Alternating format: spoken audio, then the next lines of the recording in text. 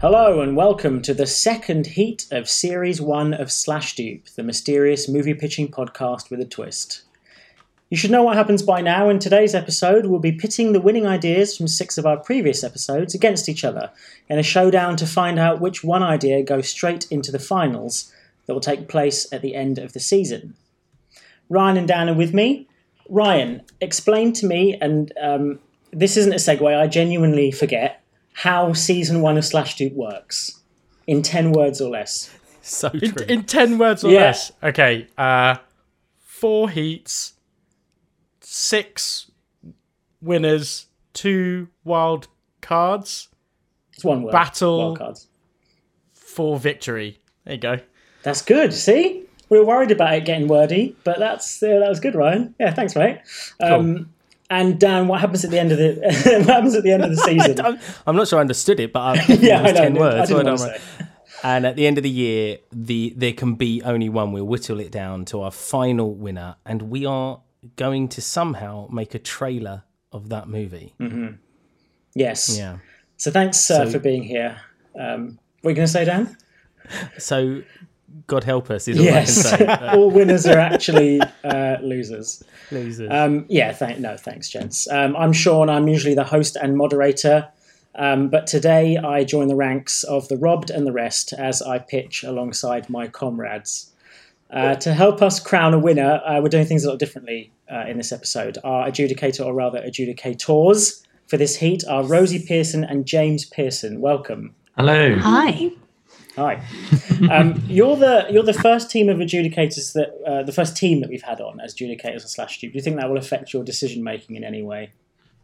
You can answer that. I think we're quite good at making decisions together. I think we're normally aligned, and if we disagree, basically what I say goes. So should I was work about out. to say, they're a really good team because Rosie chooses and James says yes. There was already instant deference, wasn't there, from James to Rosie? No, I nod. Yes, exactly. Yeah. I wish that were true. I wish that were true. Well, certainly, we will have differences, but I think our differences will align in wanting the same result.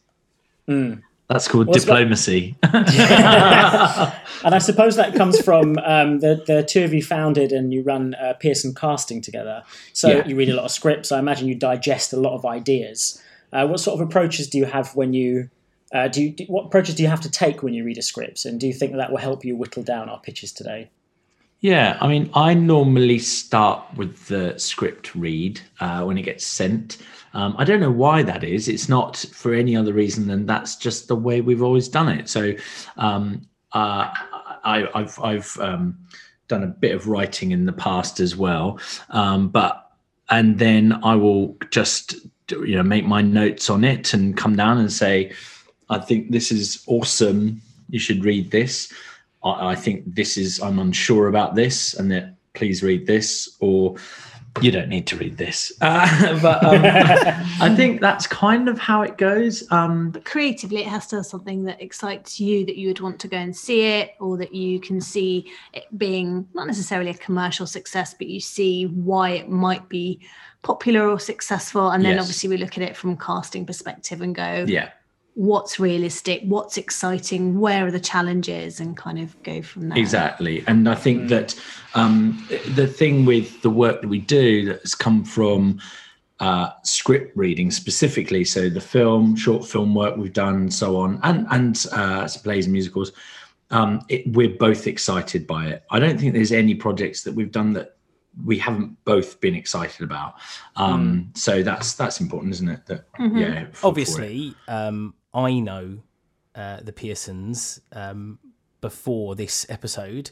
I'm very privileged to be able to call them my friends and have had the honour of working with them and basically watching them become the titans that they are in this day and age. And I use that word absolutely truthfully and not lightly at all. Anything they've created over the last 10 years that I've known them has been an utter success, and anything that hasn't been an utter success, they've swept under the carpet so successfully you wouldn't know. And that really is that's the mark of talent, isn't it? That's the mark of success, I believe. Rosie and James are just utterly brilliant. They've got their casting directors for both over here and America, which is How common is that, Pearson's? I think it's quite common in film and TV world. We're part of the Casting Society of America, and we do these, which is really awesome, these hangouts with American casting directors in LA and New York, and that we've been doing those throughout the lockdown. And some of them are doing stuff over here and so forth. I think it's fairly common in the TV and film world, not so much in theatre, I don't think. What do you think?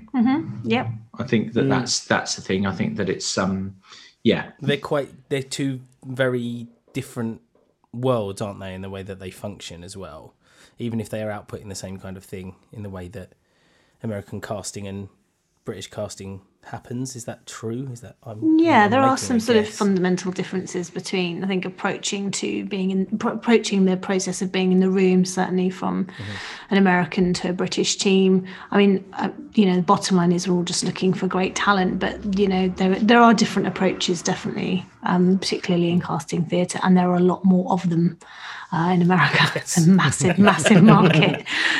So yeah. True. Big country. And most importantly, recently, they've created the Collective Creative Initiative. Is that correct? That is correct. It is, yes.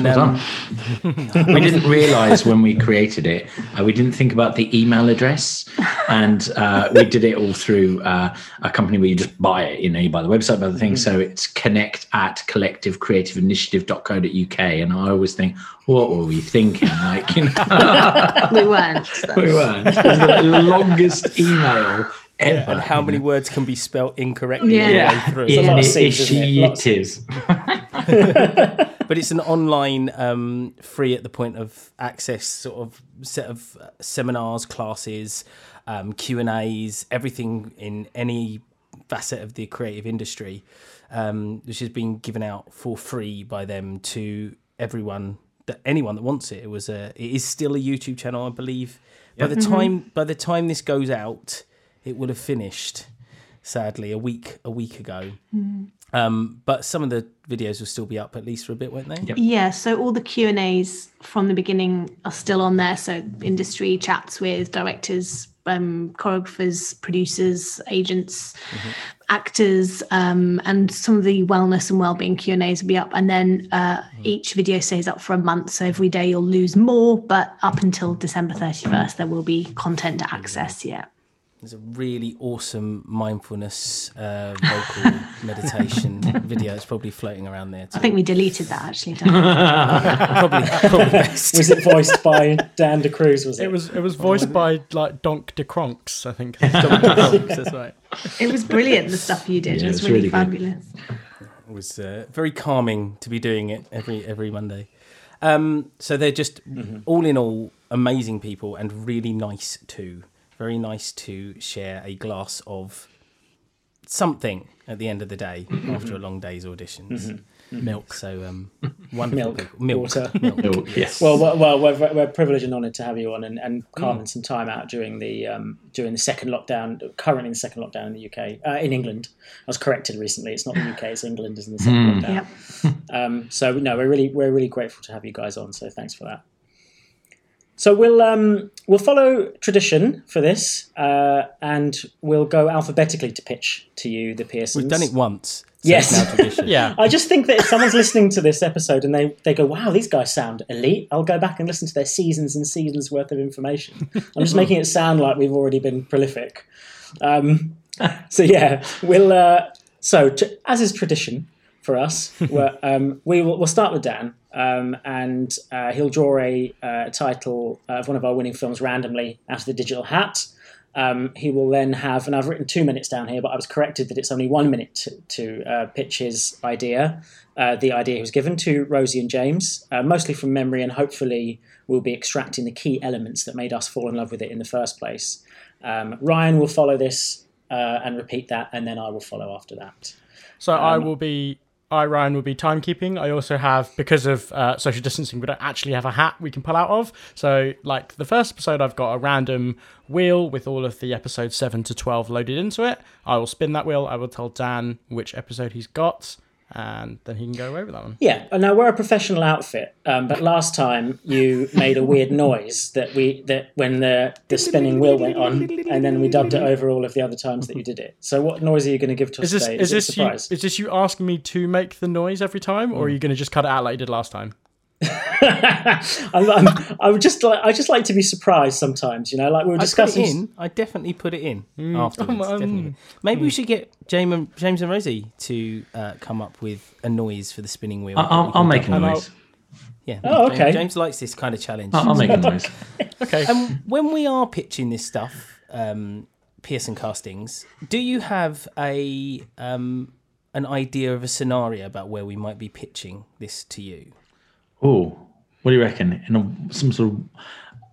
After a viewing of an opening night or something like that. Yeah, they're press night. Press night or a cornered film. by the canapes. Yeah, cornered by the canapes. Let's call it cornered by the canapes. That's the post-colon thing, isn't it? It is, isn't it? I'm writing it down now. To cornered by the canapes. Yeah, that's a fantastic. Yeah, that's a great idea. So we'll whittle down. So you'll help us whittle down these 6 ideas to 2 in our canapé corner, and then we will, and then you'll be able to adjudicate on the final 2 episodes to pick your winner for today's episode.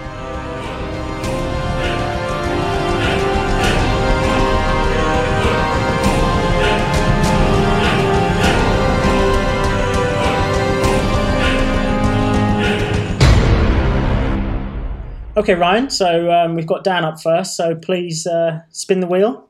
All right, James, start making your noise now. Cats and kits and cats and kits and cats and kits and cats and kits and cats and kits and cats and kits and... Dan, very good. I love that. Dan, you have episode 11, Dogs of Law. Dogs of Law. Nice. Do I read out the logline? Yeah, so we were discussing this earlier. So we previously, I went through, you guys read out the transcript, basically, of what my initial thoughts were for the episodes. Yeah. But they're now too wordy and too awkward to read out. So there is a logline of sorts there that I've tried to cobble together based on my transcript and my recollection. So you're welcome to read out the logline or the transcript as you see fit, and then you'll have your minute-long pitch. I'll read out the logline synopsis. A black and white film noir detective film set in Hollywood, where dogs investigate a spate of murders of mice. With the mice and rats being the working class of Hollywood, it's got the racial, class and political tensions of film noir of the 40s and 50s, paired with a wonderfully ludicrous notion of cats playing dogs. It's Hot Fuzz meets Bugsy Malone, with a tongue-in-cheek character like the Fat Cat, and a basset hound with a Sherlock Holmes complex. Forget it, Jake. It's walkies time. That was the logline, and your time starts now. Oh, sorry. Do you mind if I just get? Oh, you've got to get free while you can, haven't you? Rosie, James, how you doing? All right. Nice to see you there. Hi. Didn't expect to see you here, actually. I know you like the prawns, so I thought you might be. Listen, me and my mate Maddie. I know it's me and my mate Maddie. Anyway, we write stuff anyway, and I know you.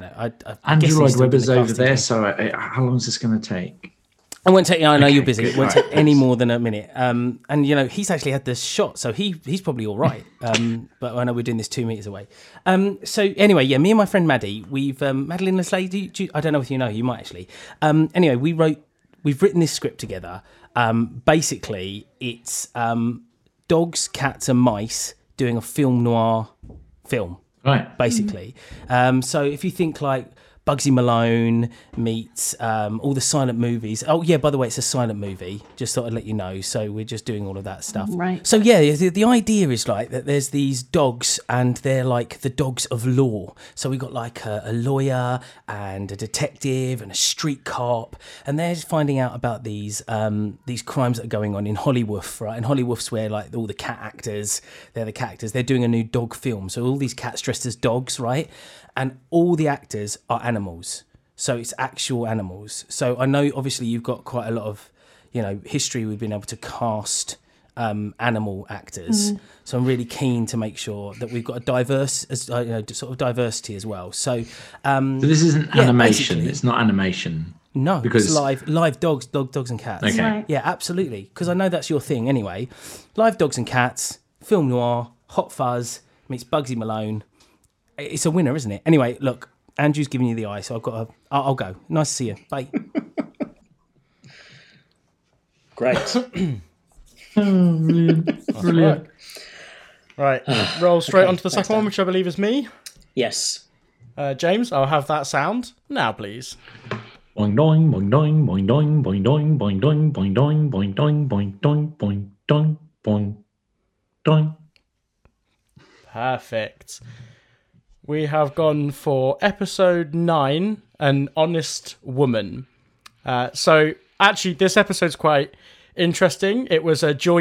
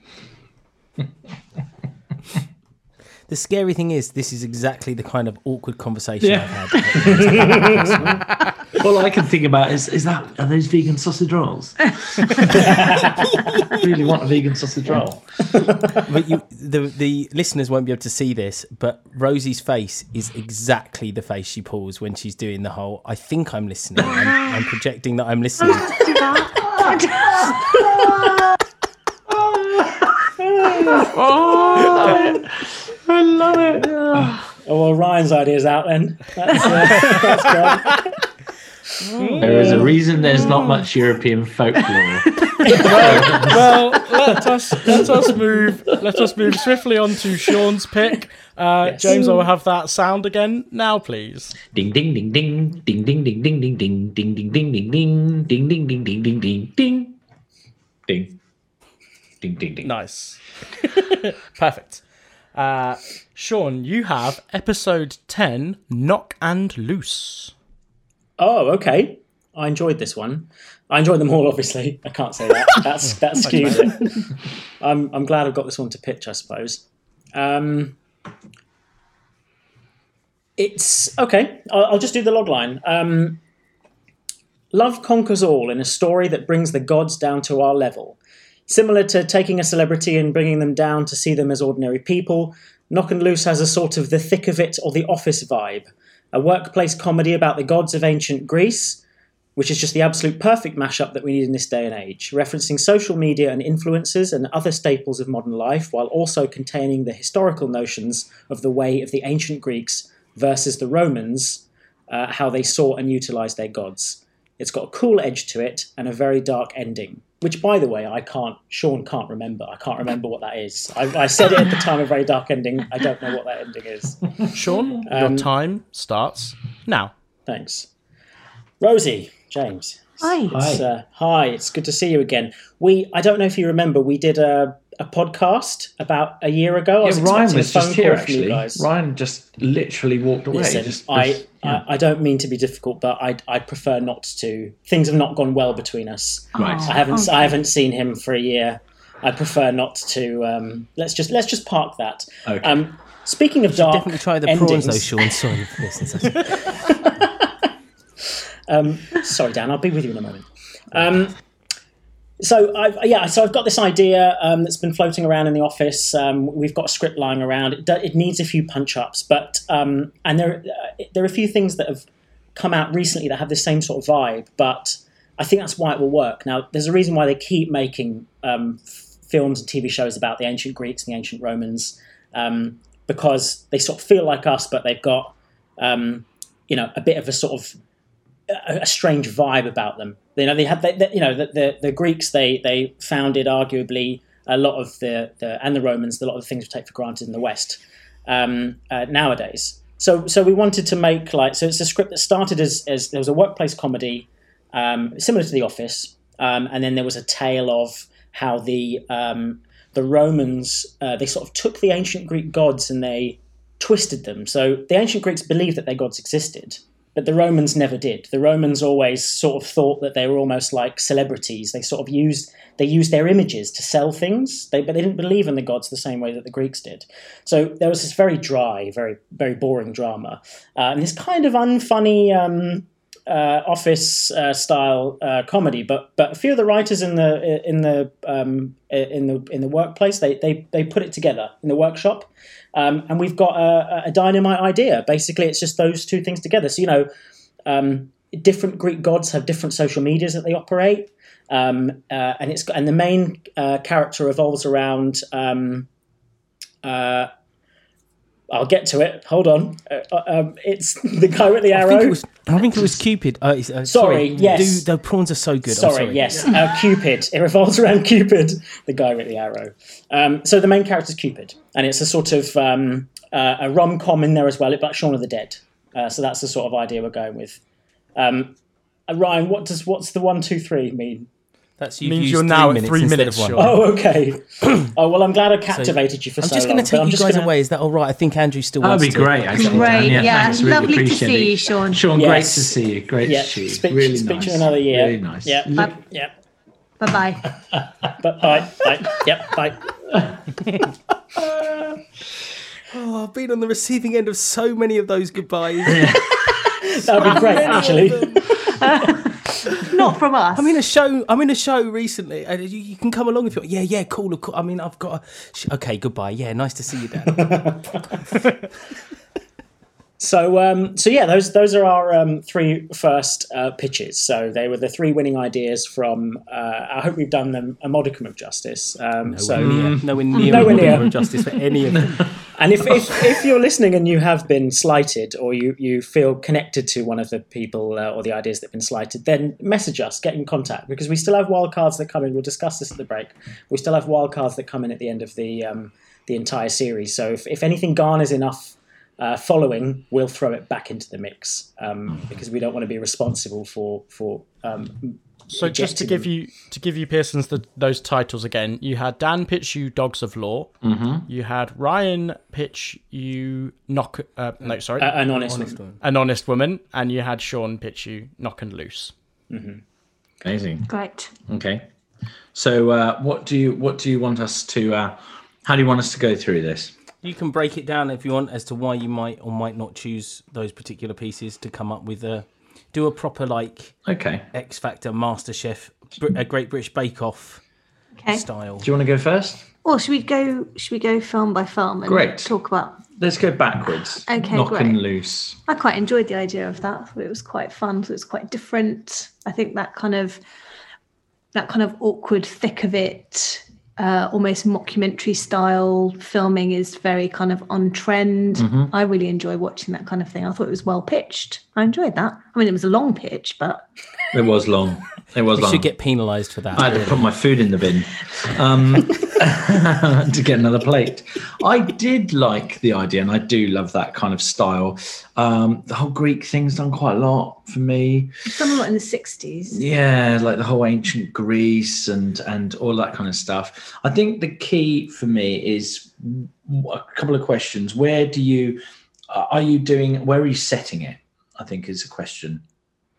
So it's going to be set in a huge sort of shard type sort of tower block, and each sort of block has a different Greek god department in it. And then the Romans are coming in to take over this block. It's a merger, and they're taking over. So they're instituting their own gods in place of the other Greek gods. But of course, that's all going to be in the light-hearted side of it. You know, we're going to play on sort of office mergers and things like that.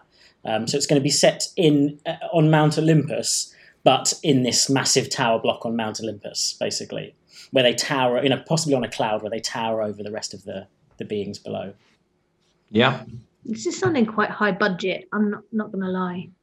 It feels quite high budget. And also, I don't think Olivia Colman's available. So basically, you're going to need Dionysus out. You are going to need her for this. I think for me, really, I think that. Should we come back to that one? Yeah. Yeah, let's come back to that. So, An Honest Woman. I know you didn't like this. I mean, there is. I like the idea. There is a reason. You know, we don't see a lot of European folktale out there. I'll have to say. I do like the idea that the leads are women. That's really nice. We see so many men on screen, so it is nice to. And I think Olivia Colman would be available for that one. I do like that. I do like the idea of the setting because we do love Europe. So and I often feel that the countries can be like characters in their own way. So I do like the European, but the Del Toro involved could be quite interesting, couldn't it? Could, yeah. For me, that fell a little flat though. I wasn't. What did you think?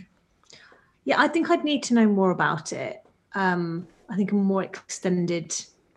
Yeah, I find it hard to buy into in that. Can you give us the tagline part of it again? Can you just but give it a little bit more energy this time, and maybe like So I tell you what, maybe I'll don't read eat so much whilst you're talking to us. Maybe I'll read Sean's tagline rather than Sean's transcript. Does that make sense? Yeah, the log line based on the transcript. Yeah. Let's have that then. A gothic romance that starts traditionally as a romance but then gives you the old Hitchcock bait and switch and changes main characters and tones into more of a folk tale and an allegorical fantasy film where two women take precedence in the forefront of the story. In a typical Del Toro Aronofsky fashion, An Honest Woman merges some of the floaty, heady topics that we're used to while playing around with the idea of folklore and monsters.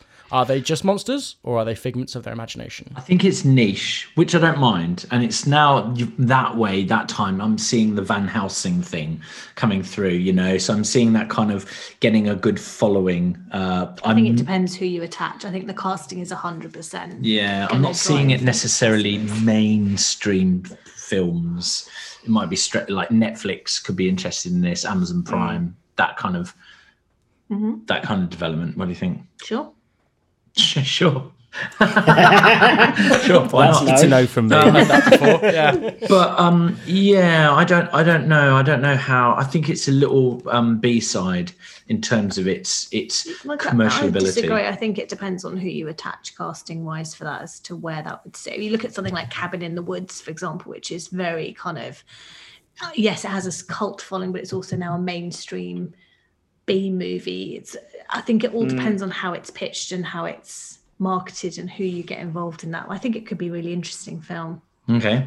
And Dogs the of- woman-led drama, I'm really do like the into, woman-led drama. Definitely like that. Dogs of Law, I loved. I love a good animal film. Okay, I personally.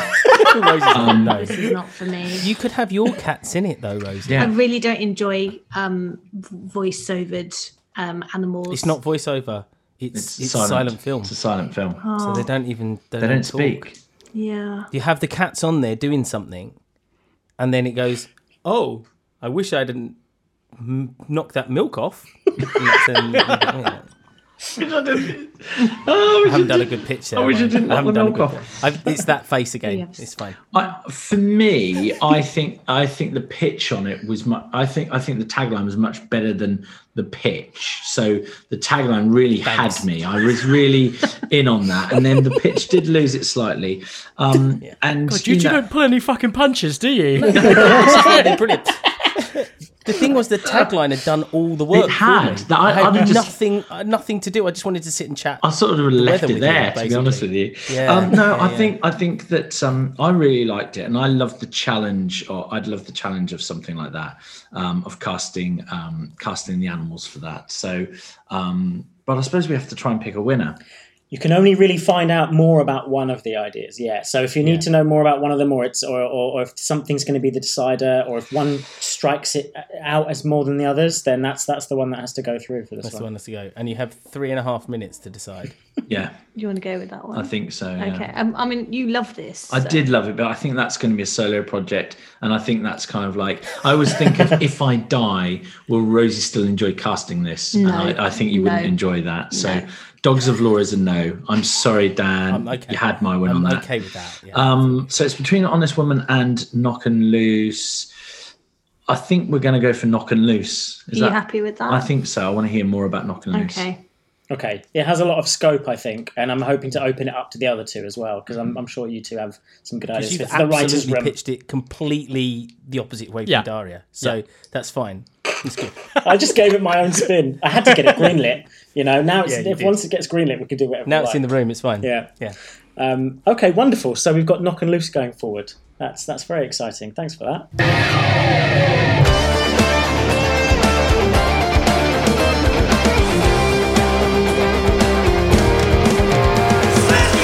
Okay, so Ryan, start the timer, and Dan will be pitching his next idea.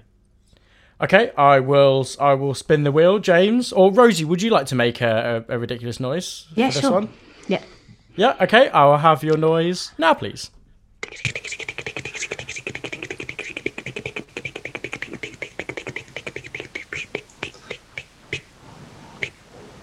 Perfect, like a little wheel. Dan, you have your own winning idea. You have, so it's a little bias. You have episode 8, Fence. Ooh, Okay. let's see if you can do it Okay. justice, Dan. Yeah, I want justice for this one. Okay, so the logline, I'm going to try and... The thing is, the logline quite often does a very good job, but the logline says FENCE, or FENCE, stands for the First English Network for Crime Fighting Education. British metahumans or superhumans, if you will, in a TV show where each story takes a different and disparate tone revolving around this young adult type school. Metahumans are beings contacted by other young people to support other young people in stories about young people.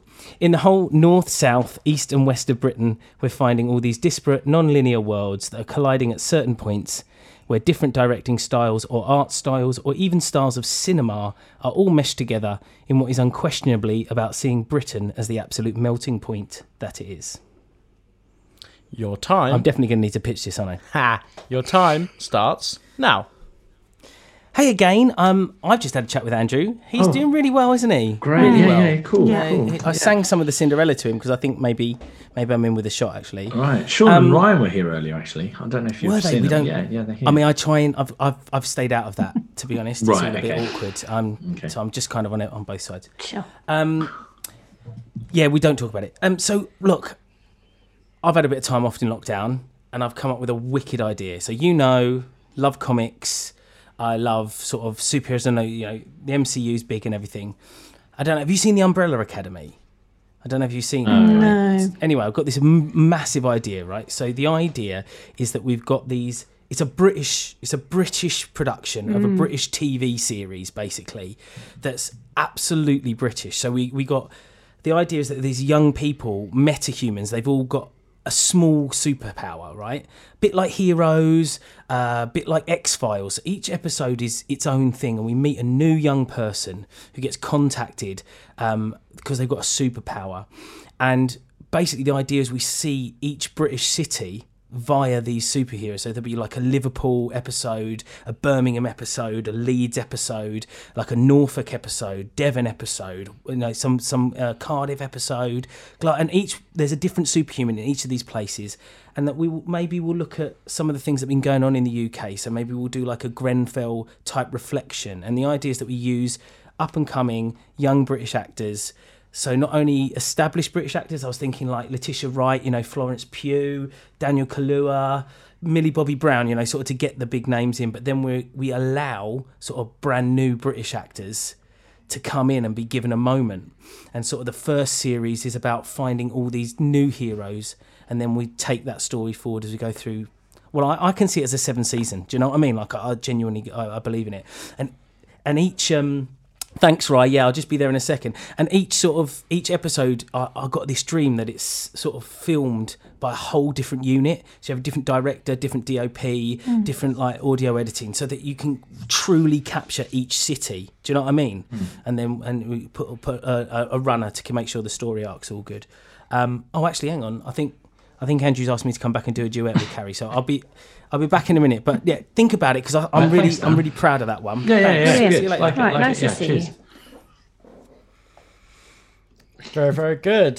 Very Let's nice. move on to our next picture, which will be me.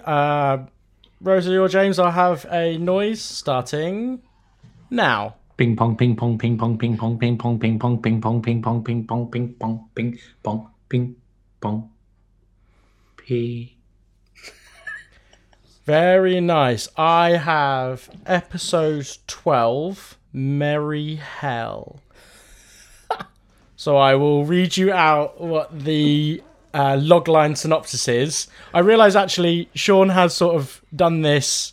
Sean has sort of written this logline exactly like he wouldn't remember what it is, and also had to put something in for himself as well in this logline. So, Merry Hell.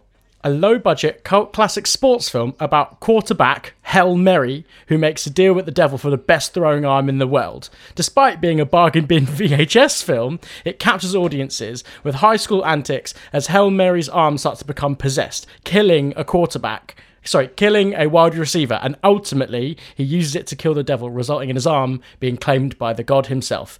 A Hail Mary being an American football terminology for a last-minute, desperate throw that could potentially win a game. So Sean's obviously taken that last bit straight out of Wikipedia. And So I liked the pitch and thought, this is great. And what's interesting about this one is, Anthony, he pitched us an idea that was good, and then as the last bit he goes, I've got another idea, but it's probably not going to be very good, and it just lit up the room, as it were, and we all really loved this as an idea. We all sort of like our eyes lit up, and then we were like, okay, this is actually the winner. So it was like his bonus idea, and I liked it anyway. And then at the end of the pitch, everybody explained to me that a Hail Mary is that's like a last ditch throw, which I know nothing about sports. I had no idea about that. So even without that affectation, I liked it. So that's the story of Merry Hell. But I'll let you do your pitch. all right, I'll start my timer now.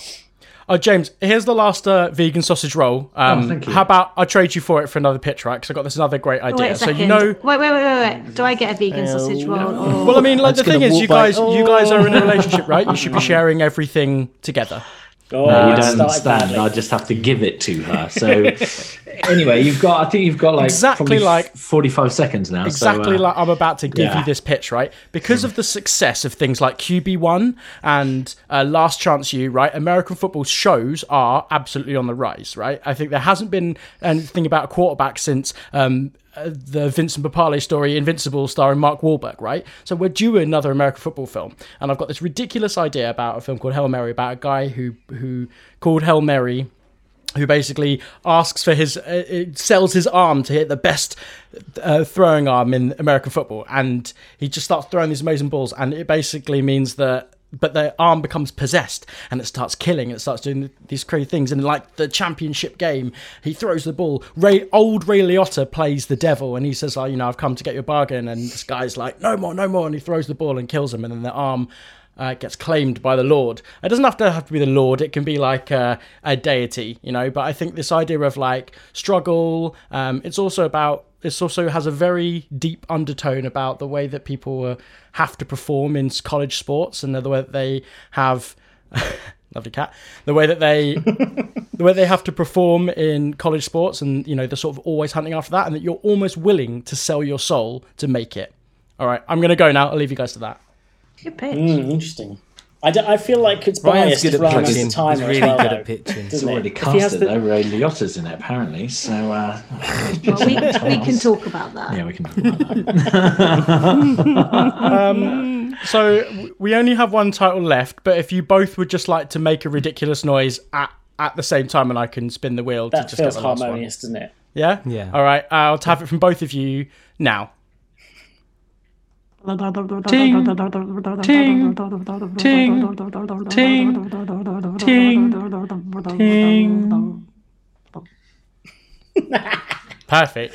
Sean, you are left with the last film, which was episode 7, Canned Laughter. Yes. So this was the first one we did when we came back from the first adjudicator heat that we did. So it was a long time ago now, and I remember at the time doing a terrible job explaining what it was. So I'm going to do an even worse job trying to pitch it. So I'm going to apologise to Ali Bill, who won that episode, for how badly I'm going to do this.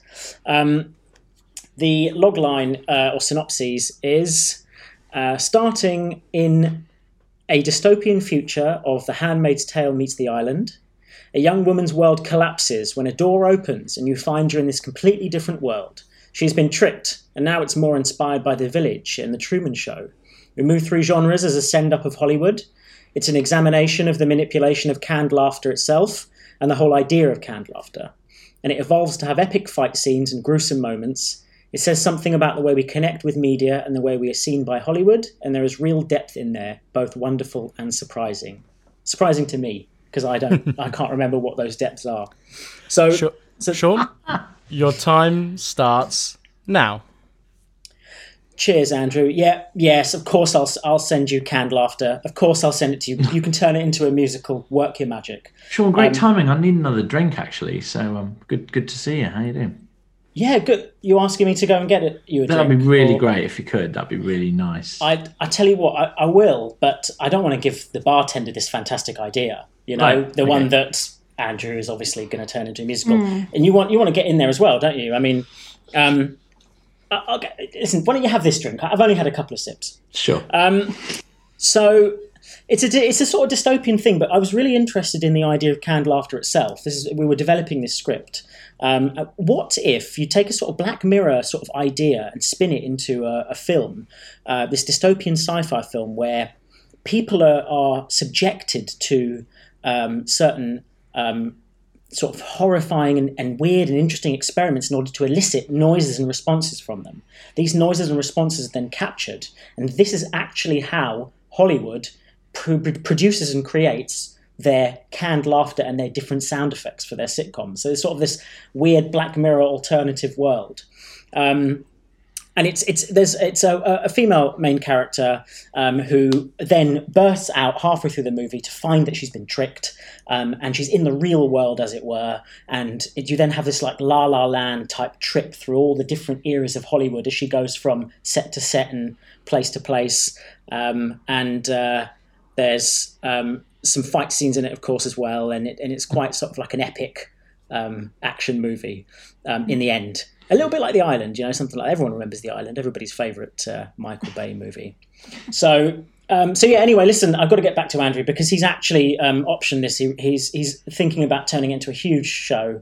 I thought I might give you first refusal on it. So, but I'll get you that drink now. It was a triple vodka, was it? Your usual, a triple vodka. If just anything really that will take you away from me, It'll take the edge off of that pitch.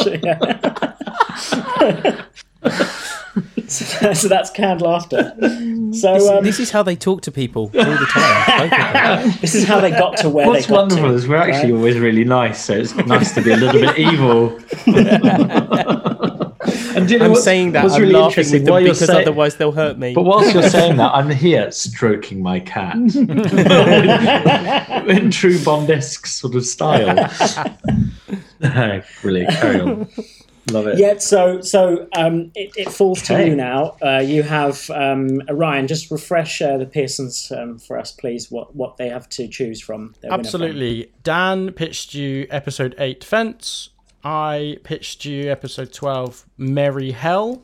And Sean pitched you episode 7, Canned Laughter. Great. Go on, you start with the last one. Oh, okay. Yeah, I actually really liked Canned Laughter up until the La La Land reference, and then it was going to become an action film. But Moonlight. Did I say La La Land? I meant Moonlight. Right. I mean, but It happens. That happens. I did really. I actually went. I think it's actually the best pitch of the whole group. I actually started to visualize things in that, so I really did like it. I definitely have questions that I would like to ask about that one. So, what did you feel about that? I love a dystopian drama, and I thought some really original ideas in that. I wasn't sure when the fight scenes came in and the action side lost me a little bit, but I'm not ruling it I think out. we stop it before La La Land. Yeah, if we stop always, there, and, yeah. He should have gone to get the drink then, I think. So that one's definitely on the cards. Merry Hell, although I'm a huge American football fan, Nice. I mean, I would have switched that off after the first 5 minutes. Actually, I would switch it off like at about 15 minutes in when I realised that he's going to start killing people with his super arm. So that one really didn't grab me. I don't know. What I about thought you? it would grab you more because of the American football thing. We love Friday Night Lights and all of those. Yeah, I I love should have referenced Friday Night Lights. Love that. I was like TV shows. What can I go for? And you managed to Is it pull kind out Invincible. And he's sort of already cast it It's with the Ray Liotta. supernatural element you don't like. What is it about Ray Liotta? I love Ray Liotta, but if he's attached to Who the would you project, cast instead? Who was Ray as- Liotta, the devil, in this? Yeah, as- Who the would be devil. a better old, devil? specifically he's- old Ray Liotta. I think he's actually Oh. I love that. I think he's actually a really good choice. I think he's really nice. But then man, I'd love to see maybe a woman in that role. As the devil rather than it being a man, and maybe not someone very obvious in that. In I that feel role. like Olivia Colman's free, isn't she? Absolutely, Olivia Cole would be great in the role as the devil. But yeah, so maybe even going younger on it, so it's a real kind of comes out of nowhere. Somebody like Michaela Cole out of May I Destroy You, somebody like that. So rather than the obvious older man kind of thing, who's I think you need to be very careful casting the devil as a woman against a young, Too close to real life, fresh. isn't it? I mean, That's the face again, my Rosie. That's fiance, the I love face. you. I love you. She's in the other No, I room. think I'm no. obviously For me, it's joking, not. It obviously. doesn't have to be a woman. I just think that I think Ray Liotta is a wonderful actor. It's an obvious choice. He's got the laugh. He's got the face. Whereas if suddenly like Michaela Cole came out and was like the devil and caught you by surprise, I think So that'd be quite the interesting thing take. about this pitch just was that it was very much pitched as like a Z movie, like a VHS bin, fail, like the way that Yeah. 60% of Michael Madsen's films. Yeah. yeah. Something quite cheap, Yeah. right? Yeah, but like wonderfully cheap. Definitely, yeah. So yeah, I don't know. What are your thoughts on that? I mean, it's not something that grabs me from the off as something that I would want to get involved with. But I'm not saying it would be a bad film. It's just not. It's not exciting me. FENCE. I really liked. I know Rosie hates a superhero film. No, I think a lot of them have just not been done very well. And I'd love it if there was no CGI involved. No, the idea is that they're not actually super powered. So they've all got like mini powers. Like one of them was Like typing. like he's fire resistant, so he'd become a fireman. Right. But he didn't realise that he was doing so well because he's fire resistant. A bit like is it Unbroken? No. Yeah, a bit like You know, Unbreakable. Unbreakable, where he doesn't realise that he can't Yeah. hurt. So they all have, and then they Right. get contacted. And I can't tell you any more because that's what we do a little bit later. yeah. But I love the idea of doing something in Britain. I love the Yeah. British writing and Yeah. production Young people. teams, young but unknown Yeah. casting. I think that would excite me to cast that. But I also like the third one as well, Can Laughter. So can I ask a question about canned laughter, I guess, to sort of help? The laughter, is it almost like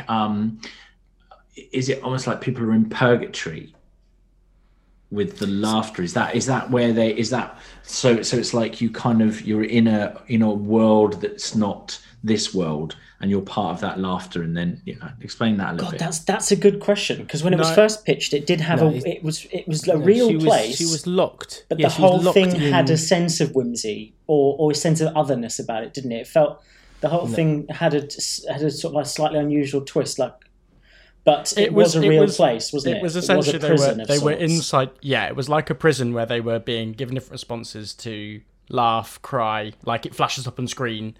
Yeah. And then it's about this woman who manages to break out of that, and when she breaks out, it breaks out basically onto a Hollywood studio lot. So it's been this horrible, like very like stainless steel and white pristine sort of building, and you think it's a complex, and then it's about her trying to break those people out, basically. And then she That's where hears the island her comes own into laughter it. on a show. She realizes sort of what she was being used for, and sort of that sort of side of things. I really like that one. I think we're big on. Every cast it is, but we love finding new undiscovered talent, don't we? Yeah. So I think it's got to be Fence for us. Okay. Very All nice. good choices, but you've made a good choice. So yes, because Dan needs a win, don't you, Dan?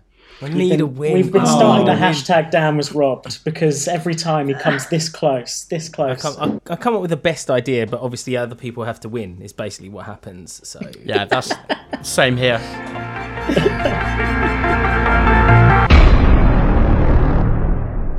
So before we pitch the two ideas that have been whittled down by the Pearsons to the Pearsons, before we workshop it for them to adjudicate on which one is the winner of today's episode, Ryan and Dan and I are just going to go over how the wildcards work. as far as I understand, Sean, what we're going to do is at a periodic point, we're not quite sure whether it'll be halfway or at the very end, we're going to take the listeners' two favourite pitches that didn't make it through, and we're going to submit them as wildcards straight into the final, which means that if you get on there and voting and make a loud enough noise, your favourite, one of mine, might make it into the final.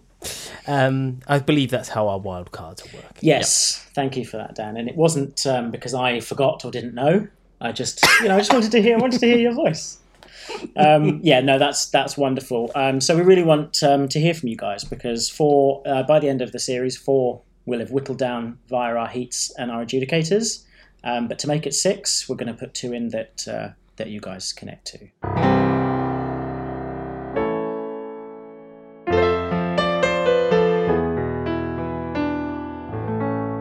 So, just before we get started on pitching you guys the final 2 ideas as a workshop, I wanted to ask you how working as a husband and wife team works for you, because a lot of people listening will likely be working from home. They're either on furlough or they're in their loved one's space a little bit more. So I wondered how that works for the 2 of you. Yeah, I mean, we're used to it now, aren't we?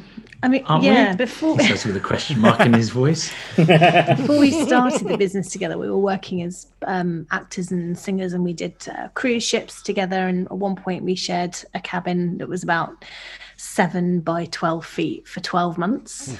And that was our only Right. private space. So I think you work through any major issues you have in those 12 months. There's only so many times you can slam the bathroom door and then you realise I've got nowhere to go. I'm sort of stuck in a cabin. in a tiny coffin. In a tiny with coffin. a toilet in it. So we kind of work through those. And there are teething things, aren't there, at the beginning of a business, and especially when you're married, and people say, oh, how do you unwind? And we don't really, do we? You're always on the clock. And we've worked out, through trials and tribulation, we lead projects. So one of us will be leading on the project. We both know all the information about each project, but so that then you don't get as much conflict, because you're leading on this, and then we'll ask each other advice on the project, and so on and so forth. And yeah, I think it's having space, both physical and metaphorical. And I think if you're working from home now and you never have before, make sure you have your individual spaces. So we have an office in the house, but now that we're in here 24/7 for the last 8 months, I basically work at the kitchen table and James has the office, or we swap round. If you're on top of someone else, that's never going to work out, whether you're running a business together or not. Definitely. And I think also actually go to work. Even if you're stuck at home and you're working from home, go to work. So be like, right, I'll see you for my break at whatever time, or get together at lunch, or try and, not everyone has that ability to, but try and be in separate rooms or in separate spaces, and then come together and things like that. And we'll always be like, right, what time do you need to work to tonight? And well, I'll have dinner ready at that time, and brilliant, and that's it. And so although we're constantly talking all day, it's work talky, and I think it must be tough for a lot of people, because the most time you spend with people normally is weekends, and that may not be both days, and then annual holiday, and then Christmas, and we all know what Christmas is like. Everyone fights, argues, and falls out. So but there's this unsubstantiated statistic that I heard about how divorce rates in Japan are most high after retirement. So the company man, or whatever was the tradition in Japan for a long time, would retire, and then they'd spend so much time together that would instigate a divorce. Yeah. It's tragic, isn't it? I think it. But in terms of talking about you guys leading on things, I wonder that we've got Knock and Loose and we've got Fence, right? That's what we're pulled into for the final two pitches. I wonder if there's one out of those two that one of you feels more strongly on than the other. If there's one that you might lead over the other person. I think you should lead on Knock and Loose, because you wanted that one slightly more than me. I see where this is going. Okay. No, not necessarily. Where is it going? No, you lead on Fence then. No, that's fine. No, you're right. I did out of those three, it was my wanted choice. The one about dogs. No, I'll take no. I'll never hear the end of that. passion project. Never hear the end of that. Take I would take Knock and Loose then, and you would take Fence. Great. So feel free to, I don't know if you want to set the tone for us. Where are we meeting you? I don't know if you want to sort of select who we're meeting you at your... We would meet wherever you were. So we would say we'll come to you as a rule. So that would actually come... In your office, or in a pub, or a restaurant, or a cafe. We could go to a local sort of cafe or something. Can we go for a meal? Yeah, we can go for a meal. There's a nice Eritrean near us. But make sure it has to be somewhere that's not too sort of formal, because if we don't get on, we don't want to be stuck there in a... No, maybe sort of brasserie feel rather than like a restaurant. Okay, get a panini and then that kind of thing. Yeah, we like what's our favourite place on... Cot. But on Compton Street. Café Bohème. Café Bohème, yeah, we like that place. Nice and buzzy. Well, why don't we meet there? Let's meet there. It's great. It's all central. Nice. Also, you just got to come down from Liverpool. Café Bohème, not a sponsor, but you could be if you wanted to. So her house. So who waits for who usually? Who waits for whom? Would you get there early? Yes, always. Okay. Always. Okay. There's no psychological games to make us wait for you. Oh God, okay. No. And so we would be turning up late traditionally, I believe. No, you'd be turning up late. I would drag everybody late. And this Ryan is why, and I will be at the bar having a drink, This is why waiting we for had you. the falling out for a year. Yes. Right. Yeah. And if it wasn't for these turning up pitches and the Pearsons, The fictional falling out, let's we remind would have everybody. not. We Yeah. would have not spoken. So we're all being. Because of you two, we've been brought back Right. to the cafe as a team, as a unit, to help discuss these two ideas. Okay. Brilliant. What So would you yeah, like to know? it's good to see you guys again. I remember, God, it was so fantastic talking to Andrew. But How and did I that remember, go, Sean? Did he pick it up in the end? well, you know how these things work. Yeah. Sure. He's got to weigh up some of his other options, and I mean, I was talking to him went in a while I was different doing the YouTube with Carrie about the Cinderella stuff. He didn't really mention it. I so- heard he turned, Well, it's he turned Mary Hell into a musical. he did. It seems like his kind of show, though, doesn't it? Do you know what I mean? So We really should have got points on that, shouldn't we? We really should have. But no Tap percentage dancing for us. in cleats, Yeah. as it may be. I'm actually more gonna power write to that him. It's a down. smash. It's a smash. So I mean, we emailed you about this. So, and I'm glad you guys could meet us. So we have those two ideas, and you wanted to know more about them. Knock and Loose and Fence, to decide which one goes forward. Shall I start you go with for it. Yeah, Knock and absolutely. Loose? So just, can we talk about casting a little bit on this? So cast size, do you have people in mind? Is there a list? Is there anyone already attached to the project? I know some other projects have been. There wasn't anyone attached to the project specifically. Ray Liotta's The- not around. No. The creator of this idea left it incredibly open. But she, obviously, we are playing with certain archetypes, though. So I think because we wanted to stick to some of the traditional Greek gods feeling, we would sort of take their specific gender roles that they have. So Zeus is a guy, Aphrodite's a woman, that sort of thing. And I think in the way, but then the whole thing was that the Romans did change the way that the gods were. So in that, when that comes along and the merger comes along, maybe then we do have a switch. Maybe the Romans are quite a progressive company, and they think, let's do away with some of these stuffy traditions. Let's come in and like actually open this sort of thing up.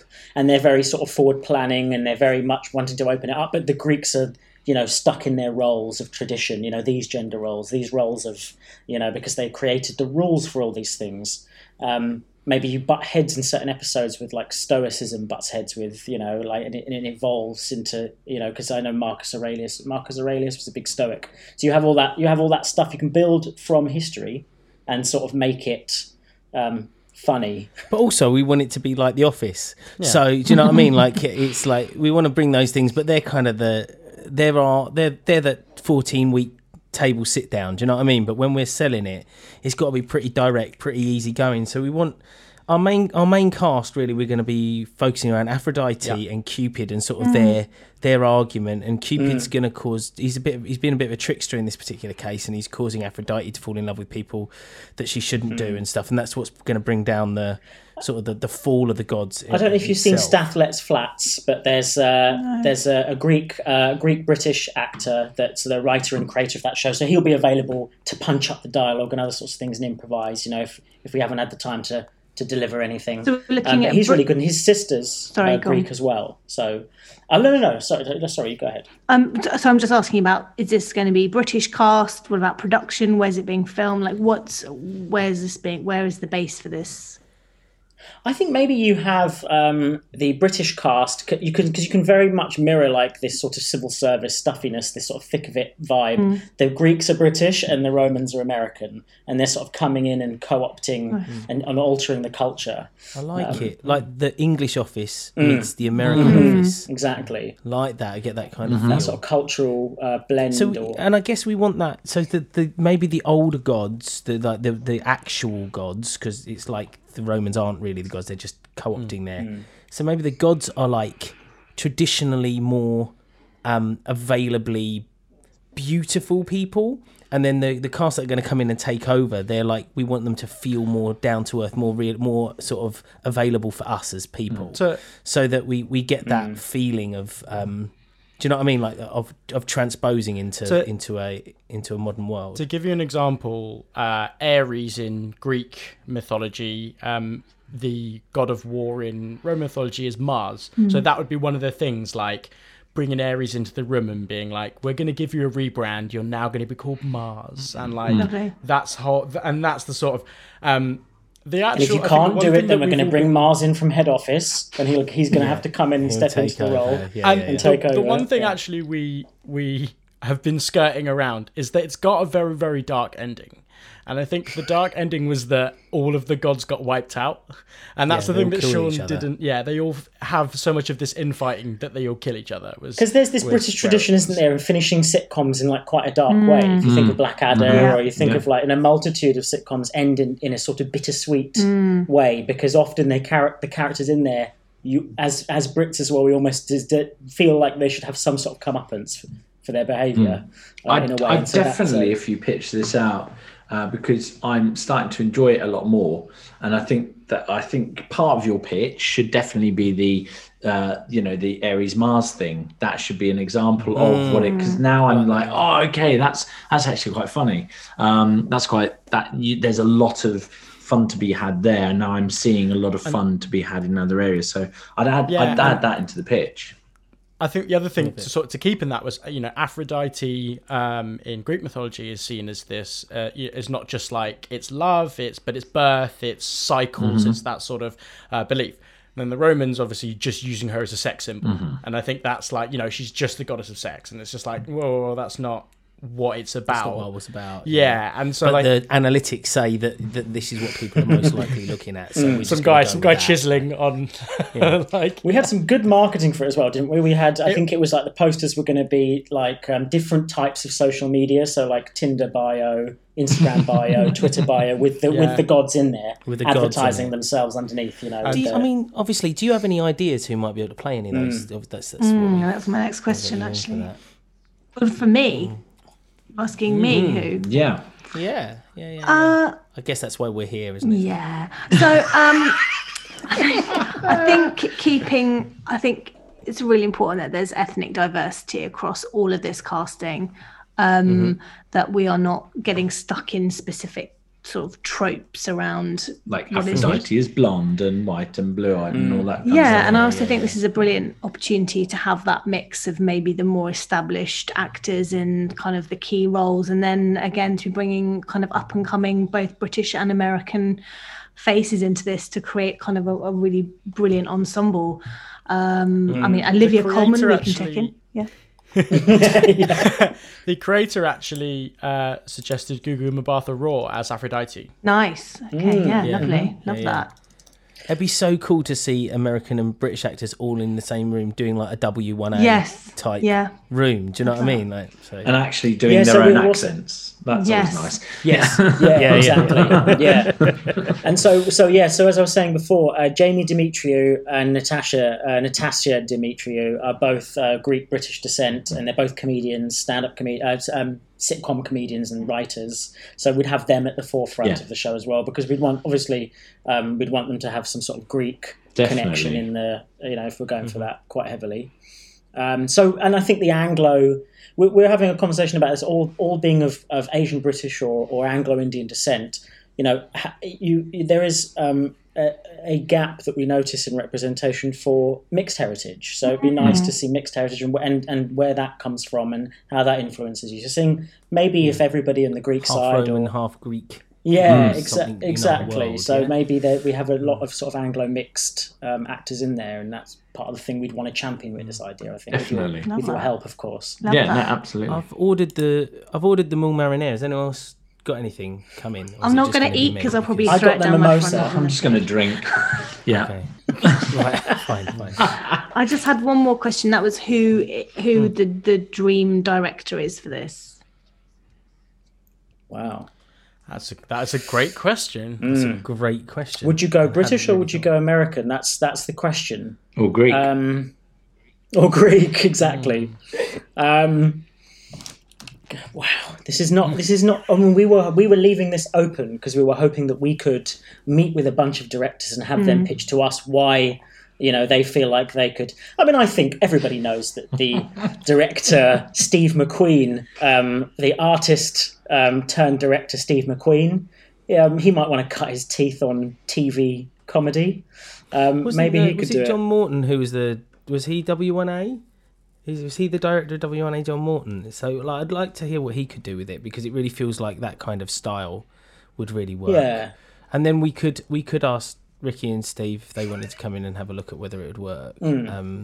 I don't know. Michael Winterbottom their own could do stuff, the finale or something. We're looking at Michael Winterbottom for the finale. He's got that vibe of taking serious and comedy and giving it his verite style, yeah. See if Curtis wants to come in and do one, Yeah. So we're leaving it open. We want each episode to have the mark of the director in there as well. So yeah, Richard Curtis maybe is he'd be able to do That'd be the film option, I guess. Right. Sort of the Christmas special. He hasn't done anything for a while. He'd want to do TV, I reckon. Now he'd want to jump on the band, especially with a Netflix budget. That's exactly, absolutely, exactly. Yeah, it's looking good. Looking good. Great. There's just one question on this. So you don't have. Where's your funding sitting at the moment? It's an unnamed benefactor. And they prefer to keep it that way. Do you have with very, very, very deep pockets? What percentage do you have? Well, I think we've got with incredibly deep pockets. We've got enough to crack through at least a really strong pilot and options to then sell it on. We've got some people in the BBC and on Netflix that we could probably. We think it'll do well overseas as well. Peacock, NBC's new streaming platform, are looking to add some strings to their bow. So we've got some people over there interested. Are you up for some of the big actors to be given executive producership so that we can, keep within budget for salaries, things like that? If we brought Idris Elba in as Zeus, for example, great cast. Oh, that's great. Yeah. That's why you guys are here. At this You're table. welcome. Yeah. But you can sort of find a lower fee for him potentially and say, listen, if he's got we'll give him in it. executive And producer. maybe directs a few episodes as well. Well, there we are. Yeah, because they always want to do it eventually, don't they? Actors, they always want to direct. And I think he has episodes, started, hasn't he? He started looking. Yeah, with the down Yardy. Yeah, that's right. Of course. Yeah. Yeah, great. That's a great idea. We're definitely open to that. Yeah. Fantastic. So you're comfortable with Knockin' Loose? Are you interested in hearing? I'm much more about interested Fence? in Knockin' Loose. So yeah, thank you. That was much better pitch. Collectively. So we've also No man is an island. This time not outside of the house, but on the table. We've also got a fence. Yeah, nice. See what I did there? That was bad. That was terrible. So yeah, the fence was the other first English. Yeah, what did you want to know about that? Because we're very excited about it in terms of being sort of almost like the films of yesteryear. You had your Ken Loach films, you had these films that were, also directors that are underrepresented and places in the north of England that are underrepresented. We really wanted to show these pockets of Britain in a special way. So I had with the pitch that you gave, and then just having it mulled over in my mind, I started to think of giving it a slight edge to it, and so that it doesn't. And I love that idea that it's a fireman, and they're fireproof, but he doesn't realise and stuff. And how do you do that without it necessarily being like that sort of that superhero feel? And I started to think of Shane Meadows as the style. Literally about to say that was Shane exactly Meadows. what we God. pitched. This is exactly that's who what we I pitched as a thing. director when we. That's what. Yes, I Fence directed. came out. And that just gives it that. We're in sync. Absolute realism. Yeah, it gives it that realism. Yeah, for sure.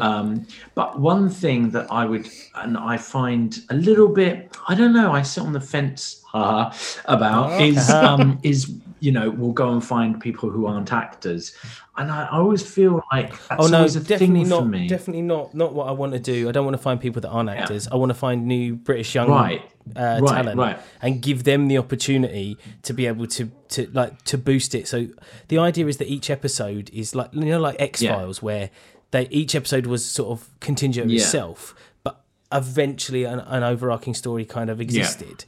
That's what I want to kind of have, so that each episode is and like so an individual. One episode might have a big film, star in it that we know, and so that would be the draw to get in. Like the pilot will definitely have a name, so we can get in on it. But then episode 2 will instantly move to somewhere else in the country, maybe even a slightly different timeline, but we'll have someone else that we're really wanting to promote and really want to promote new British talent. So it's about giving them the opportunity. Then episode 3 would have a star and an unknown. Amazing. And we know that look, we have to represent the working classes. And so when I say a non-actor, I mean the sort of casting that I would look to do on this, and I get Rosie's take, is to still go to like, schools that have good drama groups, or it doesn't, I don't mean that they have to go through drama school, but it's that thing of the and I really feel sorry for actors sometimes. They go through all this training thinking they're going the right way, even working class kids who have struggling, they go through even university or whatever it is, and then they go, oh no, we don't want any actors, and you're like, don't want someone who's just gone the route they think they're supposed to go. I could have just gone and play football every Saturday. Yeah, exactly. So and because it's definitely, I definitely want to make, I want to give the opportunities to the people that really want the opportunities, want to make British television available for them. Do you know what I mean? And really celebrate Britishness. Yeah, I like that. So when they write the episodes, the writers will go to these areas and live in them for a little while, and we'll get a writer from the area that understands what they're doing. So if we're talking about Birmingham, we'll get a Birmingham, and if it's about a working class Birmingham kid, then we'll get and when I say kid, obviously I mean young adult. We don't because as my wife pointed out, a story about young children that get contacted on the internet that they're special sounds really dodgy. You might want to say that again. Film you might want to. It's a different film. So you might want to rephrase that. Want to say that again. We're not pitching that. Here's something that we're still tossing up, and I wanted to get your opinion on it. One of the ideas that came through when we were workshopping this was that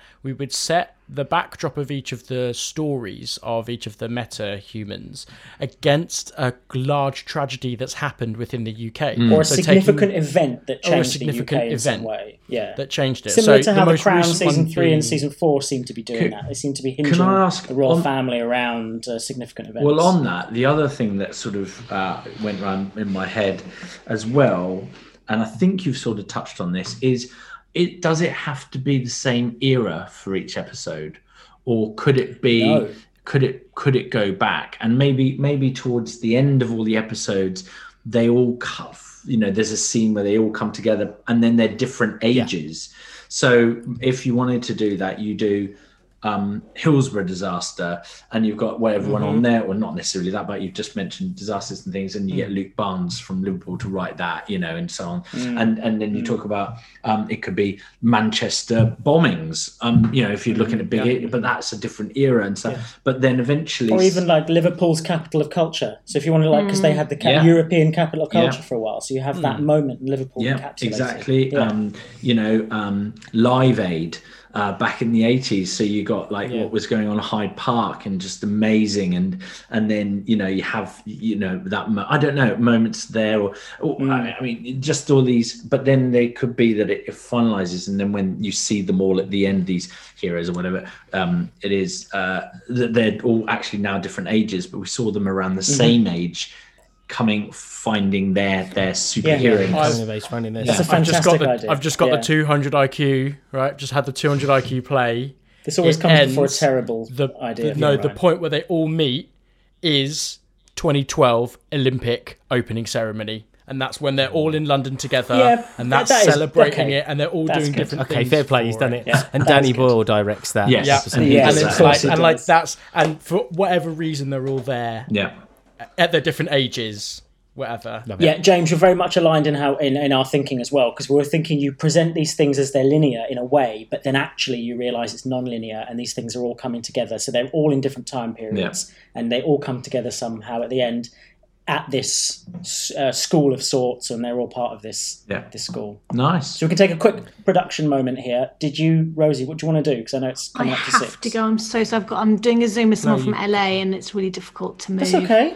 No, go for it. Sorry, but James can pick it up from here, and well, James will then have to probably pick a winner. Oh, so and I will go with whatever his decision is, because both these projects sound fabulous. I'll happily work on either or both. And I think we would have had the same ideas on both as well. Yes, we'll keep that little bit where you're telling us that you're going off to LA. We will absolutely call that. Don't worry, humble brag. Humble brag. Straight in, humble brag for Rosie. Thank you so much for having us. It's been amazing. Thank you. It's lovely to meet you guys. And so I have to. We're going to miss you because you balanced James out quite well. So now he's going to be off the chain now. He is. I do apologise. I'll try and keep him in check. But it does mean I won't have to see that face again and feel guilty to my very soul. Well, hopefully we'll be in an audition room together soon, and then I can give you the face for 8 hours a day. Well, thank Rosie you for doesn't joining like us, me Rosie. because I get free prep coffees. Every That's time. why. Every time. It's like they always fancy you. I'm keeping that in the show. That is staying in the show. Oh, it's been so much fun. I'm so sorry I have to rush off. Thanks, Rosie. No, thank you so much for giving us your time. Thank you for making the time. Thank you very much. Love See you. you. See you. Right. I'd say Dogs of Law wins.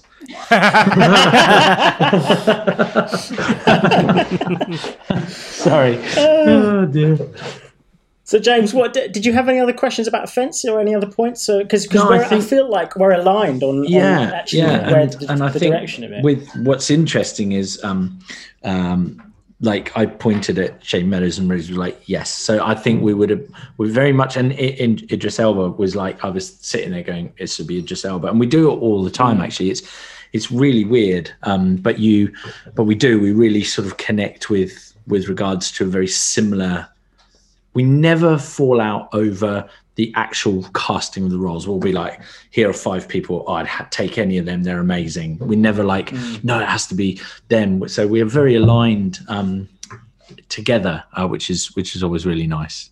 Oh, and here's Mr. Toes.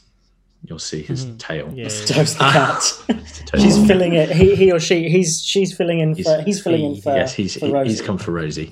Yeah, cool. He's the real boss. So okay. So with that in mind, if you're, did we have any other points to make on Fence? I feel like that was pretty well rendered. We hit what we needed to hit, haven't we? Yeah. Well, then it just leaves you, James, to select a winner that will go into the final. Please feel free to draw this out because Sean does it on actual episodes. Feel free to draw it out as much as possible, and then I make everybody nervous. And I always pick sort of tell them in a way that makes it think it's going one way, and then it goes the other, which I never mean to do. Yeah. But okay. But yeah, so and you can give your reasoning if you like as well. Definitely. It's up to you. Yeah. So actually, I think we've. As I said, Dogs of Law. That's going to win it, right? No, I think we have 2 really interesting projects, and I definitely fell in love a lot more with Knock and Loose as the pitch was better, and sort of I really started to see that as well, and I started to enjoy the ideas that you guys were talking about. I definitely think there is a slight chaos in your minds of how you really see it settled. So is it okay if we just go a little further with it in terms of just settling in?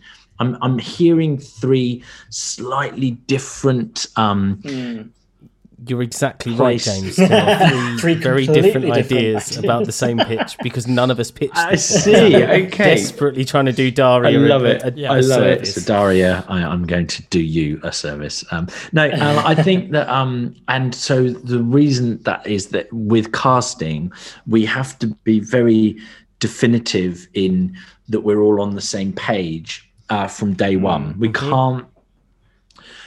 We can have different people that we would like to have in it, and we can have our own decisions, and we can have our favorites, but we can't have such a disparaging idea of what this. Oh no, I really see it as this type of person playing that type of role, and then I really see that, and so that I would just love a little more clarity on that before I come to my final decision on that one. Fence, I really, really like the idea, and I think it has. I definitely think it has with Knock and Loose. I feel it has a more traditional. I can see the way it ends. I can see what episode 3 is like. I can see the arc to episode 5. Things like I can see how series 2 would start. With the end, they're all gone, but one still exists, or maybe do you know what I mean? Or now we have new gods, so social media, and so now the gods are Facebook and Instagram and Snapchat, and they all have their moment, and how we kind of as human beings we adhere to these gods now, and making sure that. So I see there's scope of growth through that and or, you know, and the political side of it. So I definitely see it as not just a one episode oh, that's that. We did 10. Wasn't that amazing? Great. I definitely see there's places where you could really go creatively, quite fun, quite interesting with that. I really see that on. And I also see that the same with Fence. However, with Fence, I don't want to see it a second series. Sorry, not episode, series. So I see a second series for the first one. For Fence, I don't know if I want a second series. I know I would want a second series as a viewer, but I feel that I think the creatives on it would be really brave. And I think that they would use up all their braveness within that first series. Yeah. And you've seen it, haven't you? And then you wouldn't want to drag it on. Yeah, exactly. Yeah. And we've all seen it, right? We've all seen those series where you kind of go, oh my God, please make another one. And then they do, and you go, that was a shame. And then the third series, they get new people and they pick it up again. I think financially the studios would want a second series of Fence, but I think it would be a different sort of I think you'd have to take it in a very different route. Be a difficult second album, wouldn't it? Very hard second album. So that I have to think of as well in terms of like, okay, the longevity of a project and how that works and who you get in. I also like the idea that with Fence that you go to a second series and there are no names in it now because the names are the people from series one. So we've created those new stars and they now lead that second series. So that excites me from a side of casting. With Knock and Loose, now let's say we're in that second series and we're taking it down this kind of really kind of avant-garde way of, like, as I say, maybe the gods of social media and all the churches of all the other religions are now in rubble, and you've got no one follows Allah anymore, no one follows Christian gods or Indian gods, so on and so forth, and so now we're stuck without religion and as a whole, and so now because there are new things to kind of pray to, which people do every day with a selfie. They're praying to whatever their social media got. So I think there's huge scope. So I'm definitely on the fence with both of these, whereas Fence was my favorite coming in. So it's really interesting. Just like one of you, can you just give me like 45 seconds of cleaning up Knock and Loose for me, or at least sort of tightening it up a bit? God, I mean, I don't know who's the best to do this, but I would say Ryan. It's almost like Ryan, do it for me. Like Ryan, do it. Okay, go on, Ryan. No, honestly, I believe in you, Sean. But Ryan's very good at doing 45-second pitches, as we've just seen. I'm going to go with Ryan. Okay.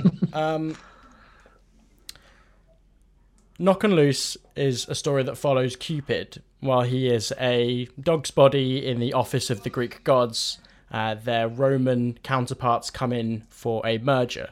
This will be a show that shows the tropes of the Greek and the Roman gods, as well as what we are used to in The Office or The Thick of It, and showing how when companies and mergers come through, for example, Ares being turned into the Greek god of Mars and rebranded, what happens not just to everybody else that is experiencing that in the world, but then also everybody inside of that office. It has a very interesting twist and a very dark ending, and leaves itself open to be told in a different way when we celebrate new gods such as Instagram, Facebook, and WhatsApp. Great. Believers and followers are an interesting parallel, aren't they? Yeah, absolutely. So they need more believers, and that's their way of staying popular as gods, as they fight to be relevant in today's day and age. I think that was really good. I really appreciate that, Ryan. Thank you so much. And I think I have a winner, and I think that it's commercialism, interesting story.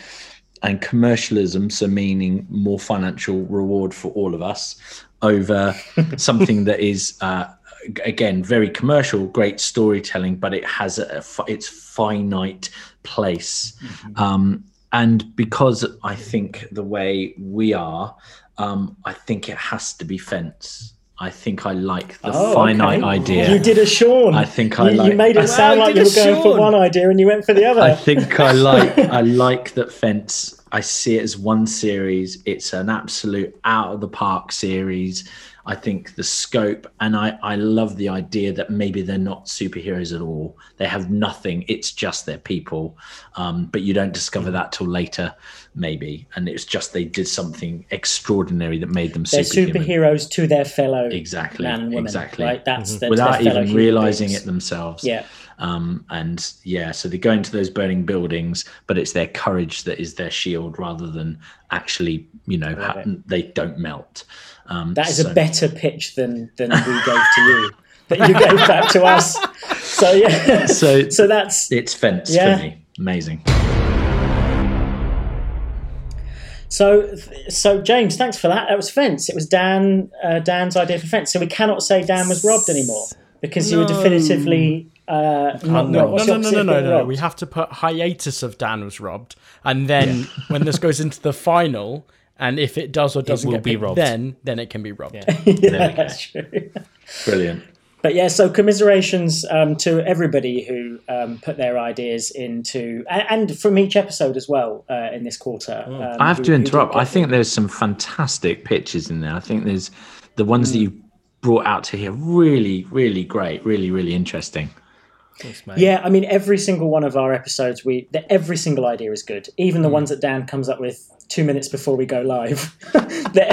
we all know how he works. And Ryan, of course, is duping, we call it. So what that means is that during every episode, he hears the title at the very start of the episode, along with the listeners, and has only that hour or so to actually come up with his idea. Yeah. And he So I've got a co-host ask questions and formulate an idea at the same time. Yeah. So one of those things gives, which is probably why your ideas haven't gone through. No, it's a mammoth effort, and so Daria, interestingly enough, and I think this should just be mentioned now. She was the dupe. It's the first time we've had a guest duping. She duped Knock and Loose, so she came up with that sort of on the fly, as it were. So that's really impressive to get down to the final of Heat 2.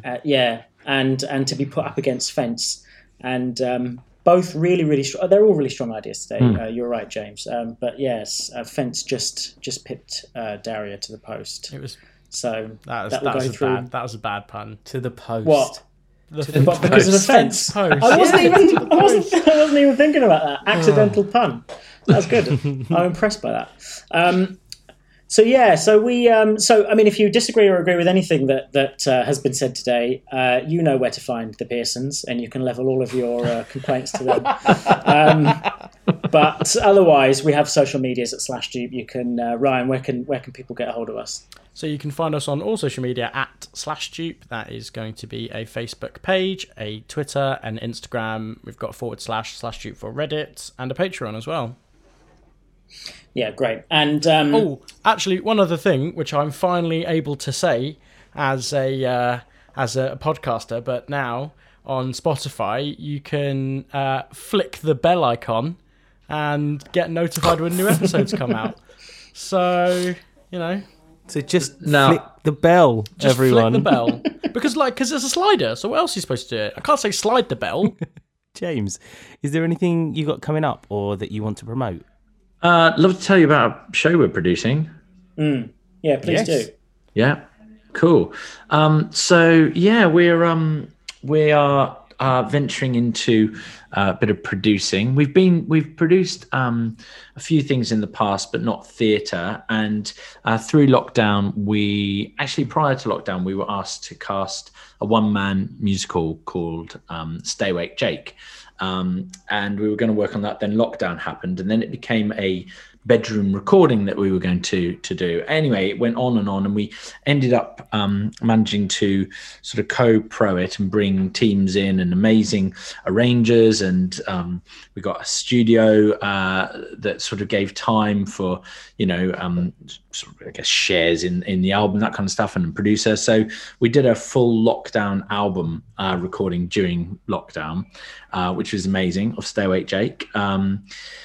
really special piece. And then we are now taking it to the Southwark Playhouse and doing a live stream. So on the 18th and 19th of December, we'll be doing a live stream of it. It's one actor, it's 1 hour and 10 straight through. And it'll be live on the evening of the 18th. And then we're doing a matinee and an evening on the 19th. On the matinee of the 19th, we're doing a caption performance. So for people that are either deaf or hearing impaired, so we're doing impaired, we're doing a caption performance on the matinee. And you can go on the Southwark website, Southwark Playhouse website, and find Stay Awake Jake. There's actually a few projects going on which are really exciting, and you can get tickets and they're £10 and it's live streamed. So there we go. That's wonderful. Yeah, we'll definitely tune in for that. Yeah, thanks, James. No, you're welcome. Thank you for letting me promote it. I'm going to follow you from another account now, so you have an extra follower. If you have another promotion, do you have another account you can follow us from? That's what he's saying. He's going to do that from Stay Awake Jake. I'm going to follow from everything. Oh, we're also working on another project, but that's next year, and it's a ghost play. Actually, maybe we should What is a ghost play? It's like a ghost story. I see. Yeah, and so it hasn't been done for a long time. Yeah. So it's called The Withering.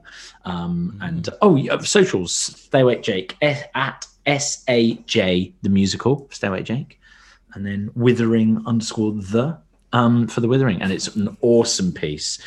So we are producing a workshop of that for next year. Woohoo! So that'll be a wonderful thing to experience with friends and family just shortly on the lead up to Christmas.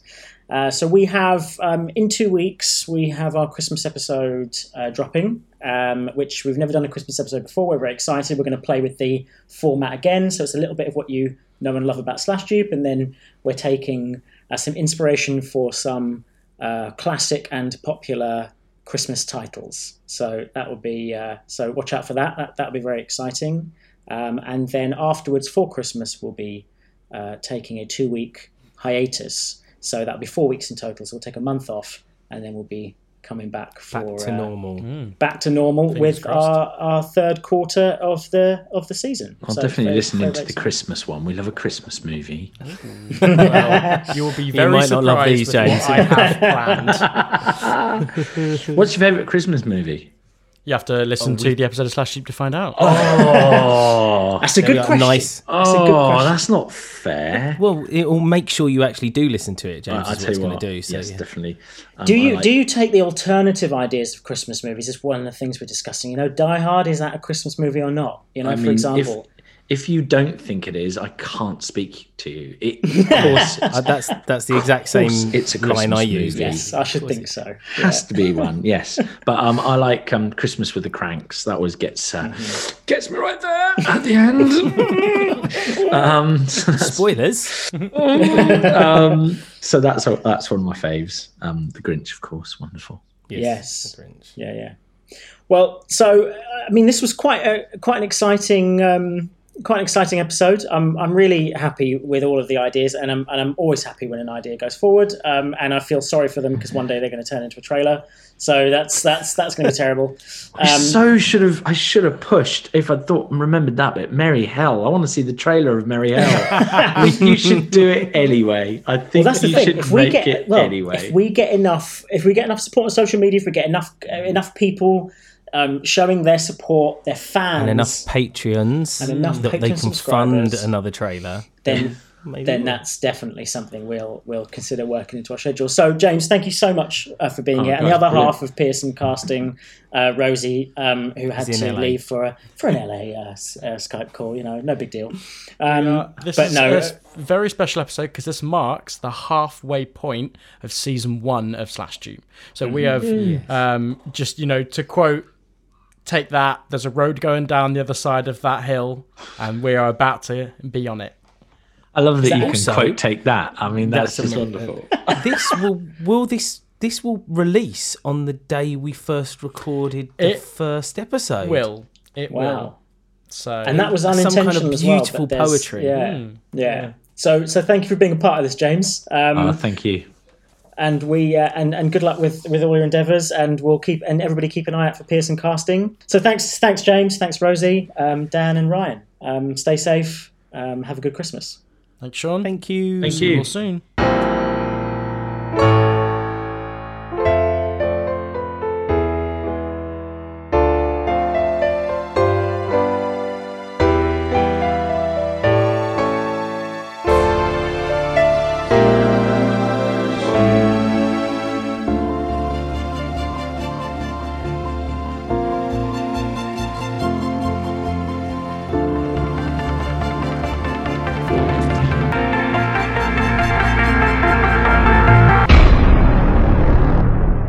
Recorded in the Capo Studios 2020. What's up, Danger?